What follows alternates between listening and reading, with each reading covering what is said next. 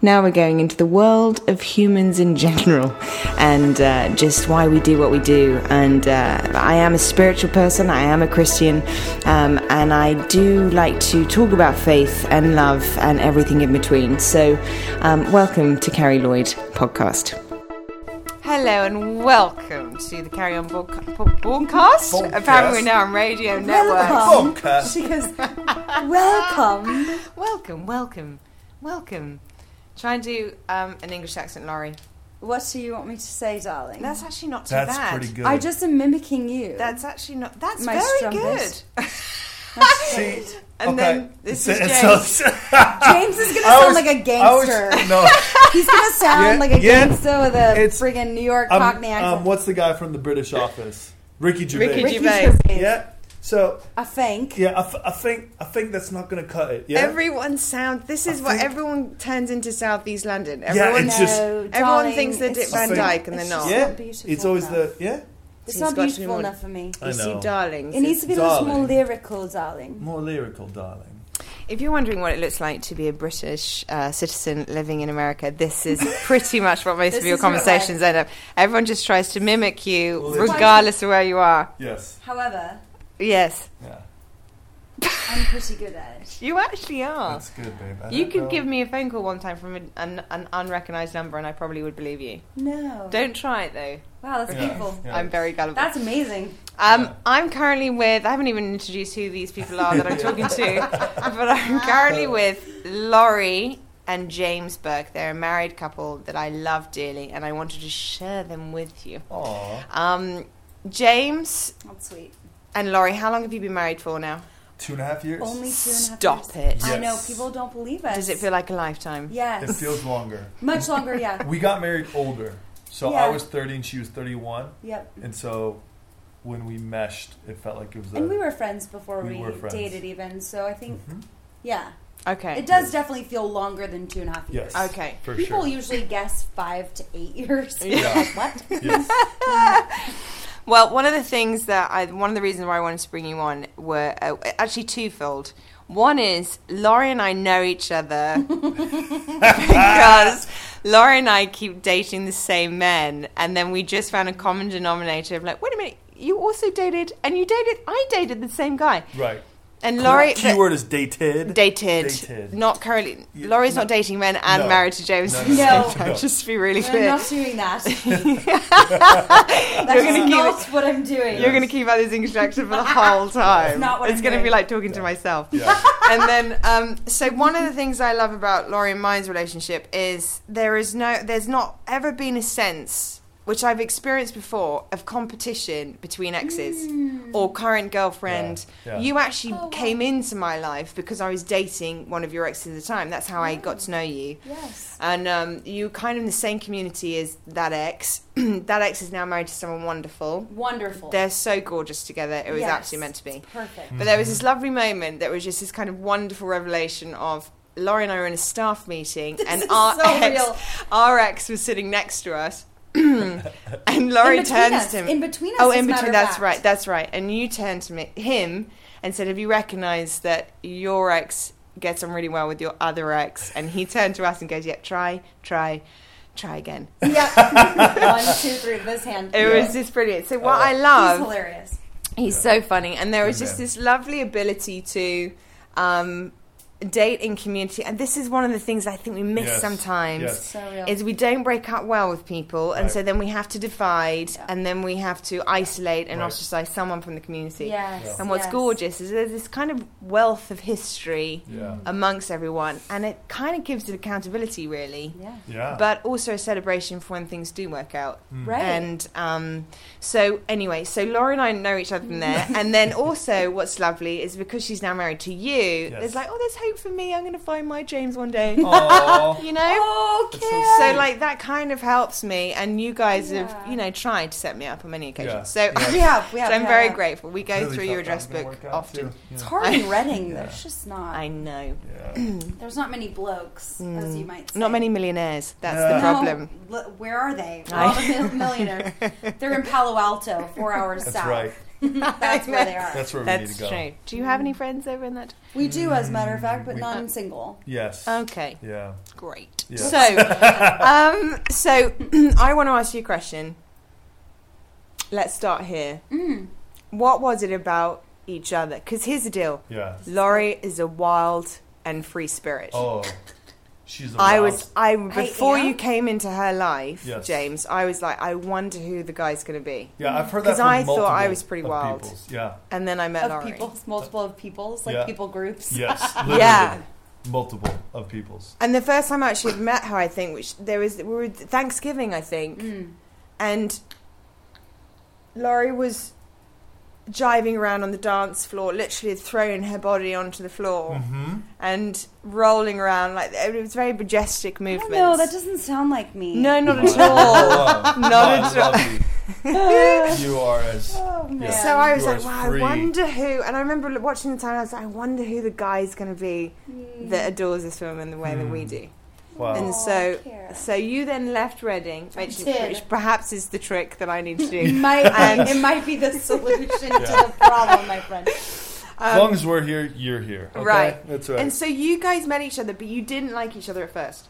As friends, yeah. Yeah. So You did? So Yeah, our friends, origin friendship. story. Okay. Yeah. So Lori moved down. I was To LA, by Yeah. the way, listeners. in the city of Azusa.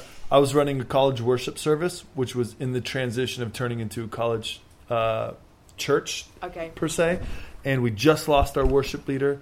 Needed a worship leader like immediately. She moved down that day, and I got to meet her through one of our mutual best friends, Melissa Willard, who's an amazing woman. Now Shoemaker. In case she listens to this and gets mad at us. Yeah. So then, literally, I hired her. I asked her to coffee the next day and hired her on the spot as our worship pastor.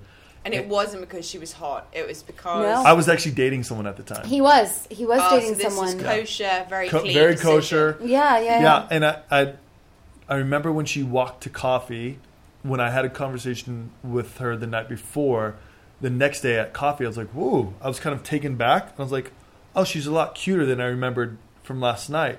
And I was like, oh, that's interesting, and didn't think much of it. Because we met the day that I moved down.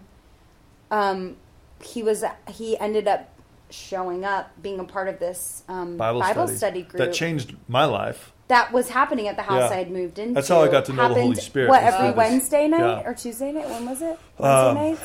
Tuesday nights or something. And it happened that day every night. And so the day I moved down, we ended up having the Bible study at the house, and he came in with the rest of our good group of friends from LA, and I honestly, I had just gotten out of a relationship, so I wasn't really quite on the prowl, so to speak. Wasn't on the prowl. And that gentleman who she just got a relationship just moved in with me. Yeah. So it was weird, like random people coming together. Yes. So it just wasn't in my. Yeah. It really wasn't there, and I had moved down in faith, like. I had no idea. I didn't have a job when I moved down. I didn't have a plan. I just knew I was supposed to move down, wanted to be closer to my extended family that are all from Southern California. And I was thinking, how am I going to pay rent this month? Yeah. I wasn't really thinking, who am I going to date this month? Yeah. So we liked each other as friends. Yeah, we liked each other's friends. But you did have strong opinions. Absolutely. You had very much so. Some very heated debates. And so especially in my kind of growth and development as a leader, as a man, and walking with the Lord, there was things that I thought I was really secure in, like especially my leadership. But then when and especially in women empowerment, I was like, oh, I got this. Like my church talks about it. We're fully theologically supportive of it. But then you hire a strong woman, and then your precognitive bias says this is insubordinate. Like rather than taking on, the truth is, I actually don't know how to deal with a strong woman. Right. There's insecurities in me that were coming out. It's like, no, this is. Yes, I'm going to create room, but really it comes down to mine. Or Adrian, who's another male working. Adrian was amazing. Yeah, but it was like... empowering. So I was learning how to flesh it out. And then after a couple months, we had a deep connection, a friendship. So there was tension. There was chemistry. And both of us, we just kept butting heads in certain areas. So in areas that we felt like were important to each of us individually. And so those became roadblocks to moving forward in any kind of romantic relationship. Yes. So it wasn't, I don't like him as a person. I don't like his personality. We don't mesh. It was, this is fundamental to who I am. Yes. And you are vehemently on the opposite side. And that doesn't feel like it's going to work. So those became roadblocks for us. And most of our friends, honestly, the whole time I was working for James were like, why aren't you guys need to date? The whole time. They're like, you guys need to date. Our closest friends. Really? Oh, constantly. Nonstop. You guys need to date separately, obviously. We were pretty stubborn about it. Yeah, I think. Especially me. Yeah. But I will say, to what James just said, though, James was actually the most empowering male leader I'd ever been in ministry with. Wow. Have you ever had that before? Her saying that? Yeah. I have, but I think sometimes when we come out of seasons where we've learned a lot, we tend to demonize our past. Totally. So I may have been more critical. Yeah, he's not. It's not as dramatic. I don't. And my experience was as dramatic as him looking back on it because he's learned so much since. However, I grew up in the Midwest in evangelical Christianity, which women aren't on leadership. Women can be children's pastors. Women can do women's ministry. Oh yeah, but apart from that, I never. Well, you're allowed to teach if you ask permission from the pastor, and the pastor gives you verbal permission. I never ever growing up, all the way through college, saw a woman preach from the stage ever. Wow. Not once. Yeah, my mum was one of the first female Baptist ministers to be ordained in the UK. Wow. And that was thanks to Dad doing a lot of fighting. Yes. So I think sometimes instead of even just giving room, I think we actually need the guys to help us out and give us a space. And that's just people. If you're in a position of power, it's actually not about stepping aside and allowing people to move freely in the space. It's actually, I have to be the activator in order to remove the systems of power to help out those who are in need. And working for James, I will say, you really, really believed in theology, philosophy, and theory that women 100%. Yes. You had no qualms about that. No. It was just a season of learning what that actually looks like practically. Yeah, that was it. And if you're going to have a bold, beautifully loud woman, it's going to be so. Lori. So here was the thing, especially theologically, I was working out what does it mean to have Holy Spirit in a worship service. Right. So Lori would lead, just on the ground, face down, just worshiping the Lord, and to me that was a sign of weakness at the time. To me that was a sign of you're not in control. Get it together. Literally. Sometimes I'd be like, performance. And there was a lot of performance things in me that was being triggered. And Lori was a woman who was unashamed about her love for the Lord and her love for people, and so she would pursue that every time, and it didn't matter what it looked like for her. And she was still respectful, so it wasn't like she was just doing her own thing. She still submitted. So we haven't really talked this much in depth. We haven't. You were struggling. He was really struggling with fear of man. That was, I would say, a hallmark of that season. Yeah. Oh, for sure. Was getting over the fear of man. A lot of it was, that worship service that ended up turning into a church plant. Partially, it didn't quite form to one, but began because. Do you want me to share this? Go for it. It honestly began because there was a worship service happening in the community that was spirit-filled, very spirit-filled, and people that didn't understand that. They were afraid. We're really afraid of it. Yeah. And we're like, hey, would you start something to kind of pull students out of that? To balance it out. Yeah. And then here comes me. Well, even before that, my first worship night, a year before Lori comes there, people are manifesting in the Holy Spirit, and I had no grid for that. So I'm like, I've been put in charge of this. So I just had a high sense of responsibility, but it really was rooted in, a lot of it was rooted in performance. So anyways. So all that to say. Yeah. That was the journey. So you had, like, you both feel very, like, strong in who you are, very self-motivated. Self-motivated, very, very passionate people. Yes. Which, if I met you separately and met you separately, I'd be like, oh, wow, how is this, how are you two going to be together, kind of thing. Mm-hmm. And yet, what I love about you two is you actually bring it out beautifully out of it and treasure the thing. You actually said something, as we were walking on the cliffs today, you actually said something to me, which is really interesting. I kind of want you to kind of expand this a little bit more. Laurie was on the cliff somewhere else and kind of gallivanting around the cliffs. And I literally gallivanting is the best way to describe it, like a gazelle. And I literally said, that's your wife. Anyway, and that's my queen. And then she kind of just was gallivanting even more, so to speak. Did a little silly dance. Did a little dance across the way. And then what did you say? Yeah. I love this. Well, I'm glad you brought this up because this is actually one of my... What did you say? I'm going to share it. So we're going to beat around the bush. Yeah, literally. Just to keep on edge. Yeah. No, don't do it. Until next week. Yeah. No, it was... Yeah, tune in. We're just going to dominate all your podcasts. Every podcast you have from now on, we're going to find a way to weasel our way. On me. Yeah. Just every time. Everyone. Like, Carrie, oh my gosh, we're inviting ourselves over for dinner. Oh my God. Every night. You're inviting us again? I've moved. We'll find you. So the conversation we had, Lori was dancing in the wind, and I looked at Carrie and I said, the moment I began to appreciate Lori for who she was the moment when I grew in love for Lori. So there's oftentimes, especially in men, we have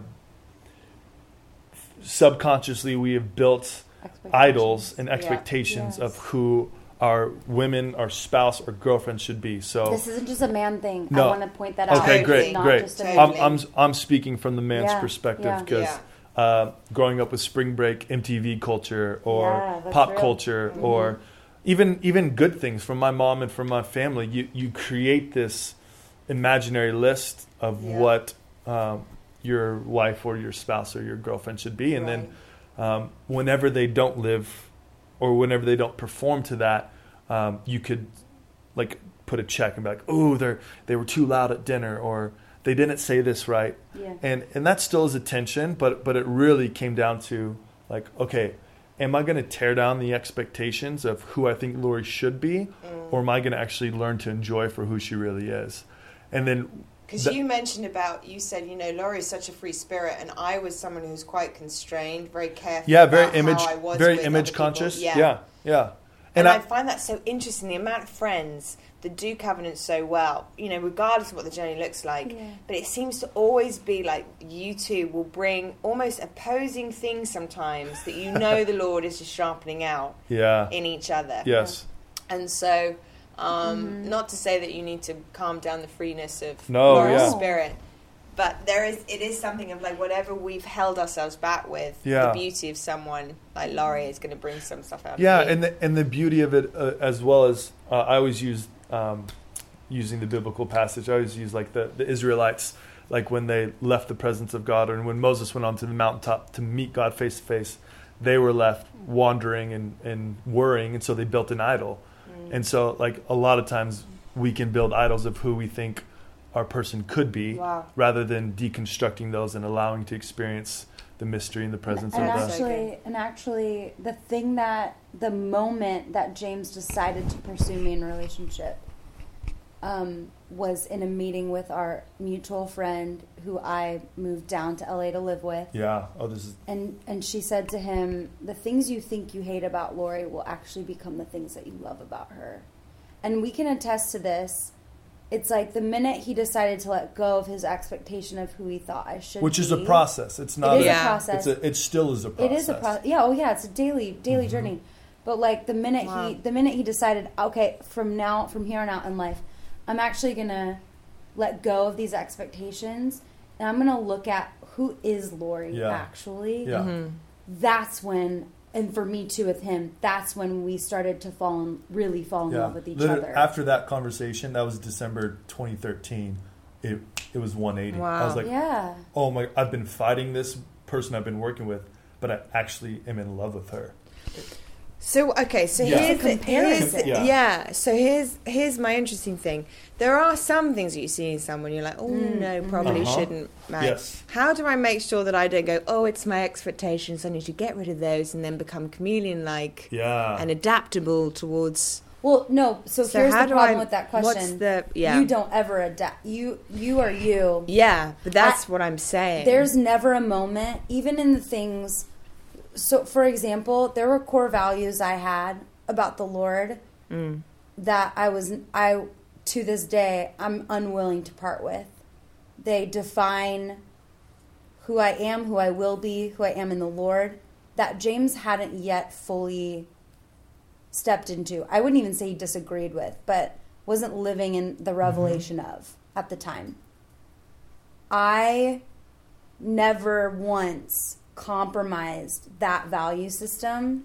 Maybe what I mean to say then is more, how do I not try and make something work that I shouldn't be making? That's a great question. And we actually, it's funny because I could get rid of all of my lists and marry someone tomorrow based on I'm not going to expect them to be something. Totally. Sure. And then all of a sudden I'm in a pretty bad marriage. Gary Smalley, I think he's the creator of the love languages. I don't know if he is. I don't know. He's just he is a guy who's written a bunch on marriage counseling. He's one of the leading researchers. And so he talks about, I showed a video when I was a substitute teacher, as a high school substitute teacher, and the first thing he said was, whoever you think you're going to marry, let go of all expectations. And I paused it to my high school students and said, he's wrong. Like, you need healthy expectations. And I was saying, and so I was coming from an opposing view, like, no, you need healthy expectations. So it definitely is a balance, but I was ignorant to the fact that he was the researcher and I was the young substitute teacher with no experience. But I think what Lori was getting at is each person having core values and knowing that they're staying true to who they are. Right. So we got to really differentiate which culture we're talking about, because certain cultures, at the Bethel culture, we say we're looking out for red flags. If you're dating someone who's a high caliber leader with high integrity, high character, like Lori was, what I was looking at as calling quote unquote red flags were actually just differences. There were a couple of things that we had to work out, like how we communicate, confrontation. They weren't deal breakers. No. What would you say red flags? Because here's the deal. There's going to be some people listening to this that are like, what the heck is a red flag? I'll tell you, this was my number one red flag. Okay. Number one in any relationship. Bad choice of shoes. Yes. Is he a cross-dresser? How many times I hear that is shoes, and I'm like, oh, there are so many other problems. So many bigger. This is something that I learned in my vast experience in dating, and decided. Great. I am not being sarcastic. Catalog. I dated a lot. I'm gonna be honest about it. Thanks. But the positive of that was I learned what my actual deal breakers were. Here's the thing. My number one question, after does he love the Lord, obviously, but we'll negate that. My number one question, is he teachable? By you or by other people? Period. Great. The Lord, other people, me. Does he allow me to influence him? Does he allow his trusted network of accountability influence him? Not everybody, because not everybody should, I think, influence us. I agree. Does his trusted network of different types of people, does he allow them to influence him? And does he allow the Lord to influence him and change his mind? Literally. Yeah. Is he teachable? If my answer to that is yes, we can get through anything. Yeah. We can make it through anything. And teachable is one, it's humility is what you're talking about. So teachability is the fruit of humility. It's a desire to grow, to learn. And humility isn't like, because teachable isn't like, I'm going to train my little puppet to... Not at all. It's like, because that's when I literally just did my last podcast on codependency, and that's manipulation, control. It's not that. Expecting them to adapt to you. Humility is a strength. It's a security in I know who I am, and I also know where I need to grow. I actually think humility is, I know who I am. I also know that I don't know it all yet. Right. I know my limitations. Like this is a journey. Yeah. And who I am today is completely different than who I was 10 years ago. Yeah. I would vehemently disagree with several things I said I knew were absolute truth 10 years ago. Totally. Totally. And it's to acknowledge that we evolve. That's what the journey into eternity with the Lord is, right? Like it says in, what is it, John, what's my favorite verse? John 17:3. John 17:3, this is eternal life, to know him. Yeah. That's literally eternal life, is the journey of knowing God. Yeah. So I think I'm probably, it would be fair to say that I'm on a journey of knowing me and others as well. Yeah. And that's my deal breaker. Yeah. Do you recognize that? Did you have the same deal breaker, James? Or was it different? I had three. So I got counseling from Jay Ballatin when we were doing couples. When we were dating, I brought him up here. Oh boy. Oh yeah. And so I was unfamiliar with the Bethel culture, and I basically got I had open heart surgery basically, and just got everything I thought I stood on, and just my core values and convictions just got ripped open. I just say really quickly though, on our way into this meeting, so Jay had been a good friend for years. Yeah. And so anybody I dated, I would bring to him. Totally. And I brought James up from LA. We'd been dating for a while, and James says to me before we get into this meeting, you know, babe, like he's gonna tell me I'm like the healthiest guy he's ever met. I was doing good. My dad's. I grew up in a counseling family. I processed well. You're about to see something really special. He's amazing, and that's true. His family's great at processing. They are emotionally intelligent. He was brought up to be that way. There were just some things. He says, Jay's going to tell me I'm great. And I'm like, you have no idea what you're talking about. Yeah. And we get in there, and Jay spends about 5 minutes talking to me, and 2 hours, 2 hours and 55 minutes talking. Stop it. Just to James. Yep. Game changer. 3 hours. At one point, Jay goes, I was defending James, and Jay says, he looks at me, literally looks at me and goes, stop defending him. Yep. Boom. Yep. Ignores me and ignores me the rest of the time. Yep. You were trying to speak for him. 2014.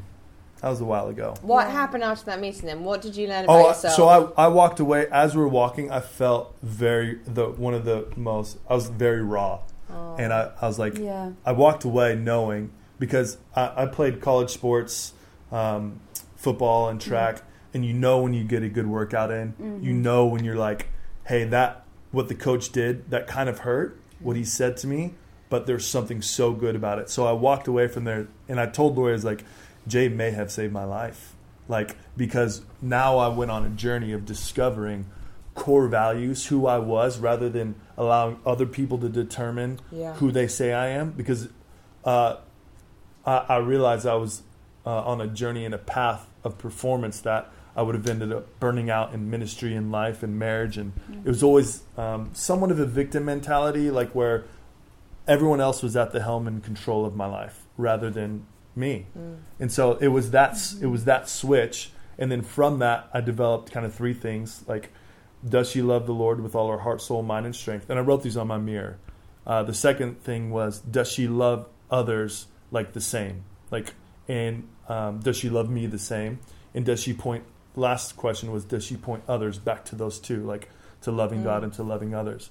And I was even in our process of dating and engaged, like I was not 100%. I wasn't like, hey, I know for sure I'm supposed to marry Lori. I was about 90%, and but I still was working through but what about this? Because Lori and I would argue, and sometimes Lori would get defensive at times. And that was really hard for me because I liked keeping harmony and keeping the peace. I'm the same as you. Yes. I can't. I'm very good at it. So Lori's, I'm better now, but. She's very expressive. So defensive isn't the right word. She's very expressive and a challenger and very direct. And if we know Enneagram at all, are you an 8? I'm a 7 with a heavy 8 wing. She's a heavy, and so I'm a 7 with a 6 wing, which is kind of the loyalist entertainer side. So. Every time we'd have direct communication, triggers would just go all off in me. So I was like, is this something I want to live with the rest of my life? But anytime, here was a game changer. Anytime I got away with the Lord, I would experience the peace of his presence, and he would say, keep going. Stay with this. Every other relationship was the opposite. I would feel ecstasy or peace or infatuation when I was with him, but when I get with the Lord's like, this one's not for you. So, and this isn't that's not a solution that's not a formula for everyone. That was my journey. Yeah. But then, like, even that's important. Yeah, it is really important. There is not. I do not believe that there is a formula for every person that every person can follow. Yeah, you have to process with. You got to know you. Checking your heart, checking with the Lord, checking with your community. Yeah, you got to know you. And then the final piece was, as we were going along, getting married, like, it is like, and this is, I know this is going to sound sappy, but I love Lori so much more now than even when we were dating. Like, it's grown in submission as I continue to submit my life to her and she submits her life to me. Like, those things that were worries 2.5 years ago, the yellow flags or the concerns, she's actually, like, grown past them, which is a beautiful process in itself, because you are in covenant with someone, not forcing them to change. Yeah. You say yes to who they are at that moment. That was from Shane Mandel. I don't need you to change in order for this thing to work. I don't need that thing that I think is dysfunction and might very well be dysfunction. Yeah. I don't need that to change to love you. Well, that might be beautiful. What is dysfunction?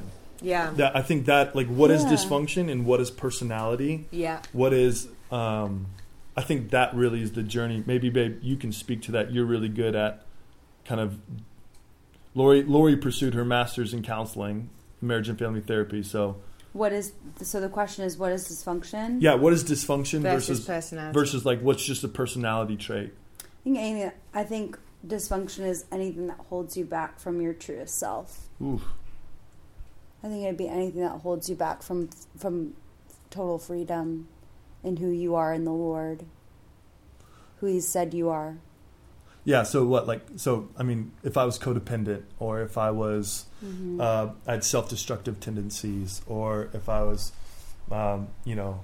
addiction, or self-hatred. Yeah. Like if those were dominant themes in our relationship, and that's just a off the top of the head. But I want to be clear too. Relationships, you will have dysfunction. Health is such a spectrum in life. I am constantly becoming the healthiest version of me as I grow. Yeah. And so I will always have dysfunction in the context of our relationship. Very true. I am always pursuing the healthiest version of me, and there's no shame in dysfunction. It's a consequence of our culture, our upbringing, our wounds. It's just life. Yeah, it's just life, man, and we're growing in that, and that's okay. It's okay. There's no shame in that. Well, thank you for saying that, because I think sometimes perfectionism we seem to think is just a sort of slightly distorted version of excellence. Well, no, perfection is a form of self-hatred. Wow. And so agreed. Yes, agreed. Carrie, that'll preach. So.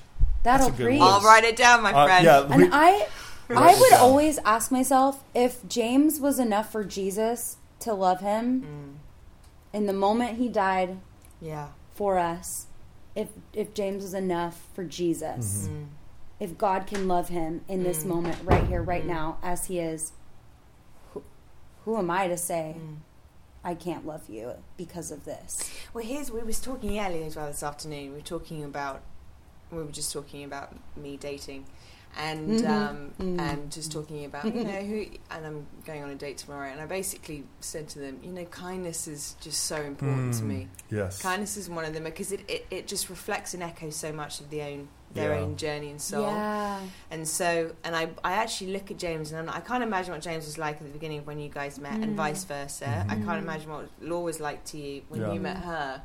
But I do know one thing, that you both hold the substance of kindness, and that to me will probably have elements of humility. Yeah. And that's it says there can be a power and a tenderness all at the same time. Yeah. And so that for me, I feel very safe with you guys as a couple because of your heart for kindness. Thank you. Thank you. So sweet. Yeah. Wow. It's beautiful. And actually, that's a testament. It's important to know, like, hey, this actually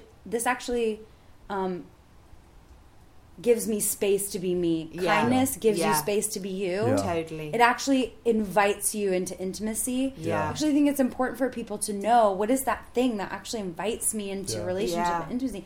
What actually draws out freedom. And actually, kindness is a huge thing in James. And humor. I mean, that was it. Gosh, that makes me feel so connected to him. I am very funny. You're right. You are very funny. I'm funnier. Funniest man. I'm funnier. In all the land. I'm funnier. Yeah. I'm funnier. I want let the record show. Yeah. Here's one thing. Even with kindness, as a revival group pastor, and Carrie, you know this, with engaging with students from all over the world with amazing backgrounds, but sometimes just amazing obstacles at times to that's a great way of describing it. Yes. Amazing, the joy of obstacles. Amazing growth opportunities, as Steve Backlund will put. Really, kindness creates a non-judgmental space for people to find the freedom that the Lord has for them. So, and Bill Johnson literally exudes kindness. My dad as well. Like those men. And that's when I look for leaders as well. I know we're talking about several things, but I feel like relationships is a core of all facets of life. So when I look at leaders too, I'm like, are they kind? Like, are they good human beings? Like, when it comes down to it, not that they're not going to challenge the system, not that they're going to be prophetic voices to take down systems of oppression and call out wrongs, but when it comes down to that, like, are they going to be kind? Like, I love, like, Jesus would always be moved out of compassion, even pity. Like, it's like Jesus' soul, his spirit was moved. And I think that's kindness. Like, and I also think the absence of kindness in the church is one of the reasons why the numbers have driven out in the UK. Oh, girl.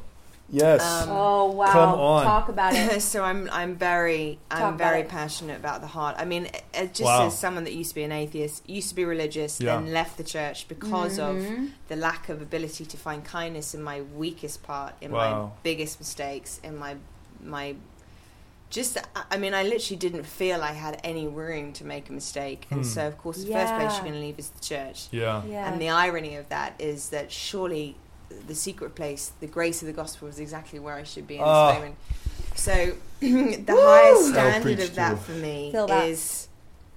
Yes. I don't know. I think... I know with the most cliched, scripture that's used, of course, is, perfect love drives out fear.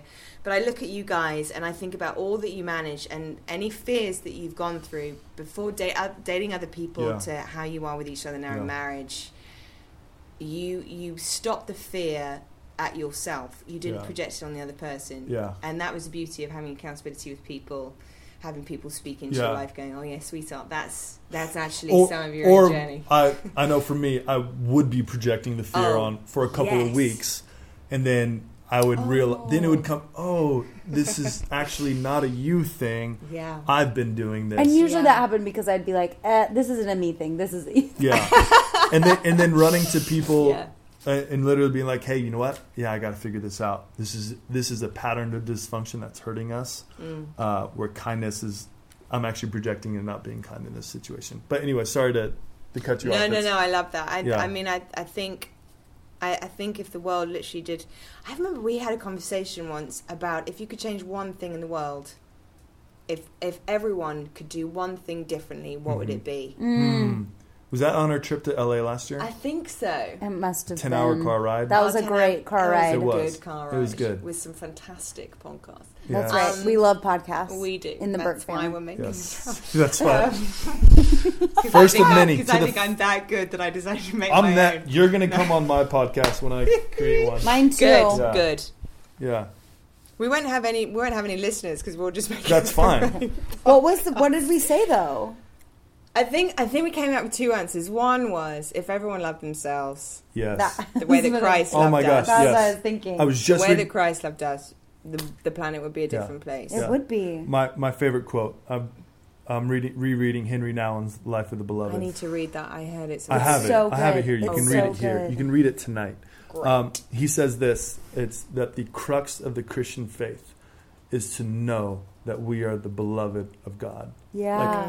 Like, not that we have to work, that we have to go, but if we could simply rest, align our hearts, our souls, our bodies, our minds on the fact alone that we are the beloved, that we are loved for everything that we are, like that would change everything. Yep. And then we start searching that love out and we see that there's a creator who loves us, and then we get to exude that love to others. Yes.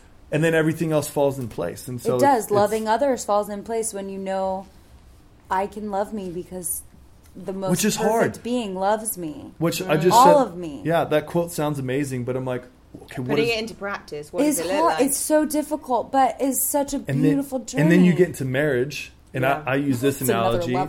Another level. Lori and I do a lot of couples counseling, so we have a lot of young couples who we counsel, and some of them are going through premarital, some of them are just dating, and some of them are like, hey, I want to get married now. And we're like, well, marriage not only is a magnifying glass of intimacy, so whatever you're going through, it's going to magnify.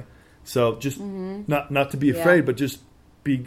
it all comes out. We'll let you know. The best parts and the worst parts come out. And it's bigger because marriage was created to be the safest place for all of you to be exposed. It's the ultimate intimacy, right? Like oneness is the ultimate intimacy. So it's actually meant to be the safest place for all of that to come out. So all my best qualities and all my worst qualities, they're actually magnified in the context of this relationship. Yeah. And then the other analogy was that marriage is like a bullet train. Mm-hmm. So it's like decide which bags you want to bring on rather than, hey, I'm just going to bring all my baggage and just... Can you expand on that bit? Yeah. So like a bullet train going 200 miles an hour. Yeah. If I just want to rush into marriage, I'm going to bring every baggage, like codependency or just daddy wounds or any of that. Oh, I'm just going to bring it all with me. Purity. Is actually something people think you can't take that into marriage. Actually, you can take purity issues. You take that into marriage. Oh yeah. You bring that. So I propose that you begin the journey of self-discovery, of the journey of learning how to be counseled, how to be counseled with the Lord, how to process those things before you enter. So I'm like, okay, which bags do I want to bring on the train? That, you know what, I may be dealing with this for a long time. But some of them I need to work out now. Some of these mindsets, some of these, I just need to deal with before I get on. And so it's a position of the heart. It's a position that, you know what, I need to start. I'm not going to jump on marriage train and it's going to fix everything. No, if anything, it's going to heighten things. So, yeah. Question, and I'll make it, this is going to be the last question, but you mentioned about purity, bringing stuff into marriage. Yes. What would you tell yourselves, again, now you're 2.5 years into marriage. Yeah. What would you tell yourselves before you met each other? Would you have done anything differently? Would you have dated differently? I don't want to say. I would have gotten healthy. Beautiful. No, I would have gotten healthy, like emotionally and mentally, like healthy a lot quicker. Like that would have been my thing. With people counseling. Oh, jeez. Yeah, I would have. Books. I mean, you don't know what you don't know, so the Lord is so gracious in His timing. Yep. Here's one of the biggest things, and I didn't learn this until we were married. I used to think love was an economy, so that whatever I give to Lori, she must give back. Investment. I'll take credit for that. So if Lori did teach me this, thanks, babe. You're welcome. So if I cook dinner, if I make her coffee, if I make the bed, I would be expecting something, subconsciously expecting something in return. But here's the crazy science, psychology. Everything is pointing towards this direction. That and Dr. Sue Johnson, she wrote this book called Love Sense. It's phenomenal. So good. Gotta read it. Yeah. It's a must read. She talks about the formation of marriage, and the purpose of marriage is all about attachment. Love is about attachment. Connection. Or connection. You could say it as connection. Connection, yeah. But I like the word attachment. I do too. Because it's literally like a baby cleaves to a mother. we think that as, only children do that. But actually men and women as adults are meant to cleave and become one. Yes. And that's a psychological, sociological, biological, neurological, any other logicals you want to throw in there. Yeah. That's actually supposed to happen. So it's not about what can you do for me, but it's at the foundation, it's about connection. It's about attachment to one another. And that's where unconditional love comes in. No matter what you can give me, I choose to love you. Yeah. And I would even say to him, which just rocked my universe. I would even say to him, hey, if you're doing that because you expect something back, right, you can keep that. Yeah, you can keep it. Which I did a lot. I don't want transactional love. I want real love because you've decided. It's good. No matter what. I was an athlete. It was like if I put something. This is my training. This is training. His culture. This is my training. Yes, that's fair. Yeah. My answer to that. Also, society tells you to do that. Yes. Get the flowers. Get her that perfume she loves. Yes. Which girls love diamonds. Girls love diamonds. That was my attempt at the an English accent. Come on, just give me a break. Girls love diamonds. Well, diamonds. I'm never trying an American accent. That's you have to do that before the. Brits are usually pretty good at American accents. No. I wouldn't. I actually. What would you tell yourself? I don't know what I would. I'll say this. Because of my free-spirited nature, I actually don't regret any part. I have come to terms with the fact that I'm not going to do it all perfectly, and actually, the definition of God's redemption is that He can take what I did so terribly and make it better than if I had done it perfectly the first time. So I can never regret any of my choices because God's redemption has been so beautiful and so powerful in the midst of my mistakes and my oopsies and my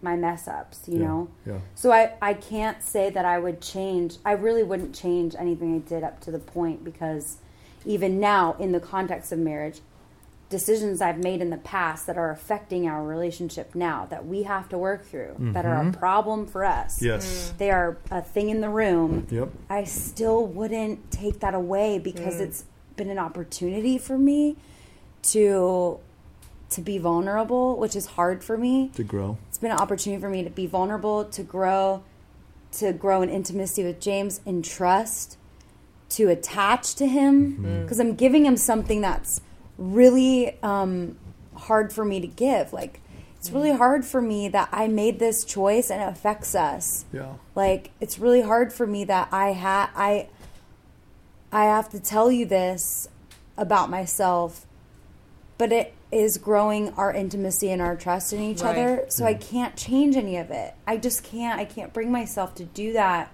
But if you've got little Lori at 13 and you're trying to set her up for success, I would say... And don't be an idiot. Not being like... Yes. Being... Yes. Yeah. I know what I would say. Don't make... Oh, you do? Okay. I do know what I would say. I would say that your identity can only be given to you. Your worth, your value, your identity can only be given to you by the Lord. Yeah. No human can give you that or take that away from you. Yeah. It's good. That knowledge, that would be what I would tell 13-year-old. Right. Yeah. No one decides who you are. And that's you in the Lord. Yeah, it's beautiful. And even with my journey of purity, because I know that's a question you're asking, the thing that changed everything for purity for me was when my pastor Dale Winslow looked at me when I was 25 and I just got hired as youth pastor. I love him. He said, do you think your Heavenly Father loves you? And I was like, oh yeah, he's proud of me, but he thinks I could be doing better. He's like, he's like, what about your earthly father? I was like, oh, my earthly, which my dad's amazing. I was like, oh, my earthly father, like, he loves me. Like, there's nothing I could do wrong. He's like, huh. Wow. Wouldn't you think that your Heavenly Father, who created you, who knows the numbers on your head, who formed you in your mother's womb, wouldn't you think that he would love you way more than your earthly father? Yep. And it hit me.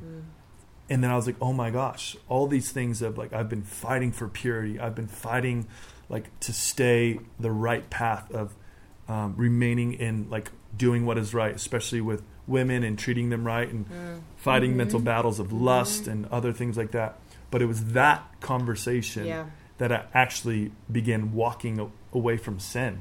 And because I had the love of the Lord as now a core value that changed everything. So I think to go with that. It's the foundation. Ben Ginolo, yes. the maker of Liberated film on Netflix right now, last week he said, I choose to use the words at the moment sexual integrity instead of purity. Yes. Because there can be so much more legalism around the word purity. Yes. That becomes black and white or wrong. Right. That's true. And sexual integrity feels more like a thought behind it. Feels more like an intention behind it. Mm-hmm. That has honor. Yes. Choice behind it. So that's rather than perfect. going from a law-based... That's amazing. Religious That's approach. brilliant. It's a great way of looking at it. And I'm like, oh, can I rewrite my books?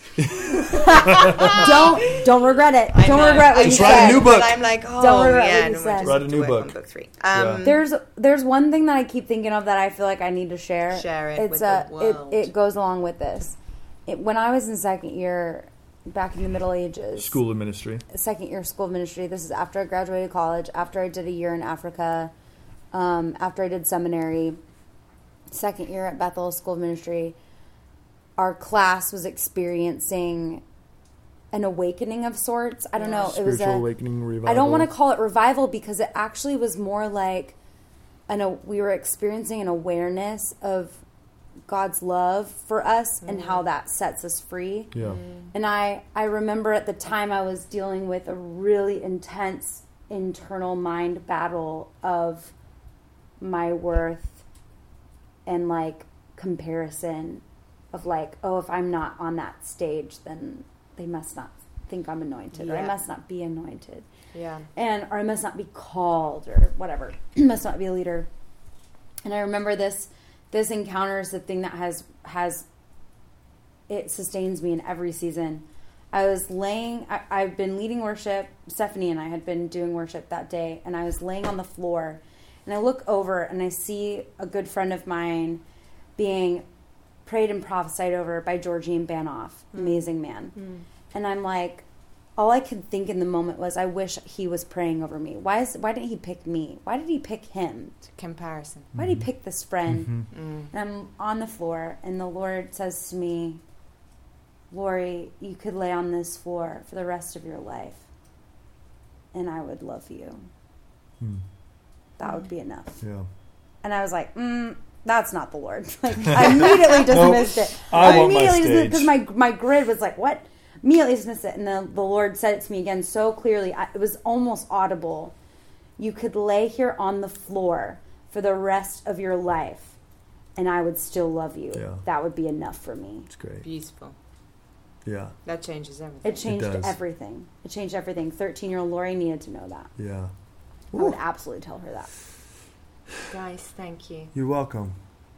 We've just been sitting next to a nice little log fire. Listening to the waves ocean, outside. Literally. I mean, this should be our life every day. It should be. If you sat next to the waves every day, I would love you. And this is what I want the Lord to tell me. And then and then you'll go do it. And then I'll just sit in front of the ocean for the rest of my life. Lord, I'll suffer for you by the ocean in Carmel. Yeah, I'll do it. Thank you so much. I'm going to have you on again because we have so many things to talk about. So many things. You're a great question asker. You are. Am I? Yes, you are. I'm working on it. You're quite getting there. You're quite getting there.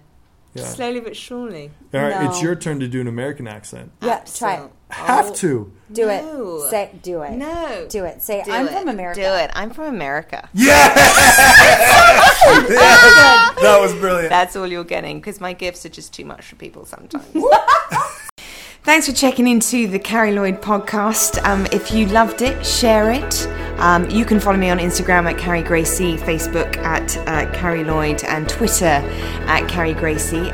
We do have a website which is carrielloyd.net, and if you have any questions of any sort, then you can just email me at carrie@carrielloyd.net.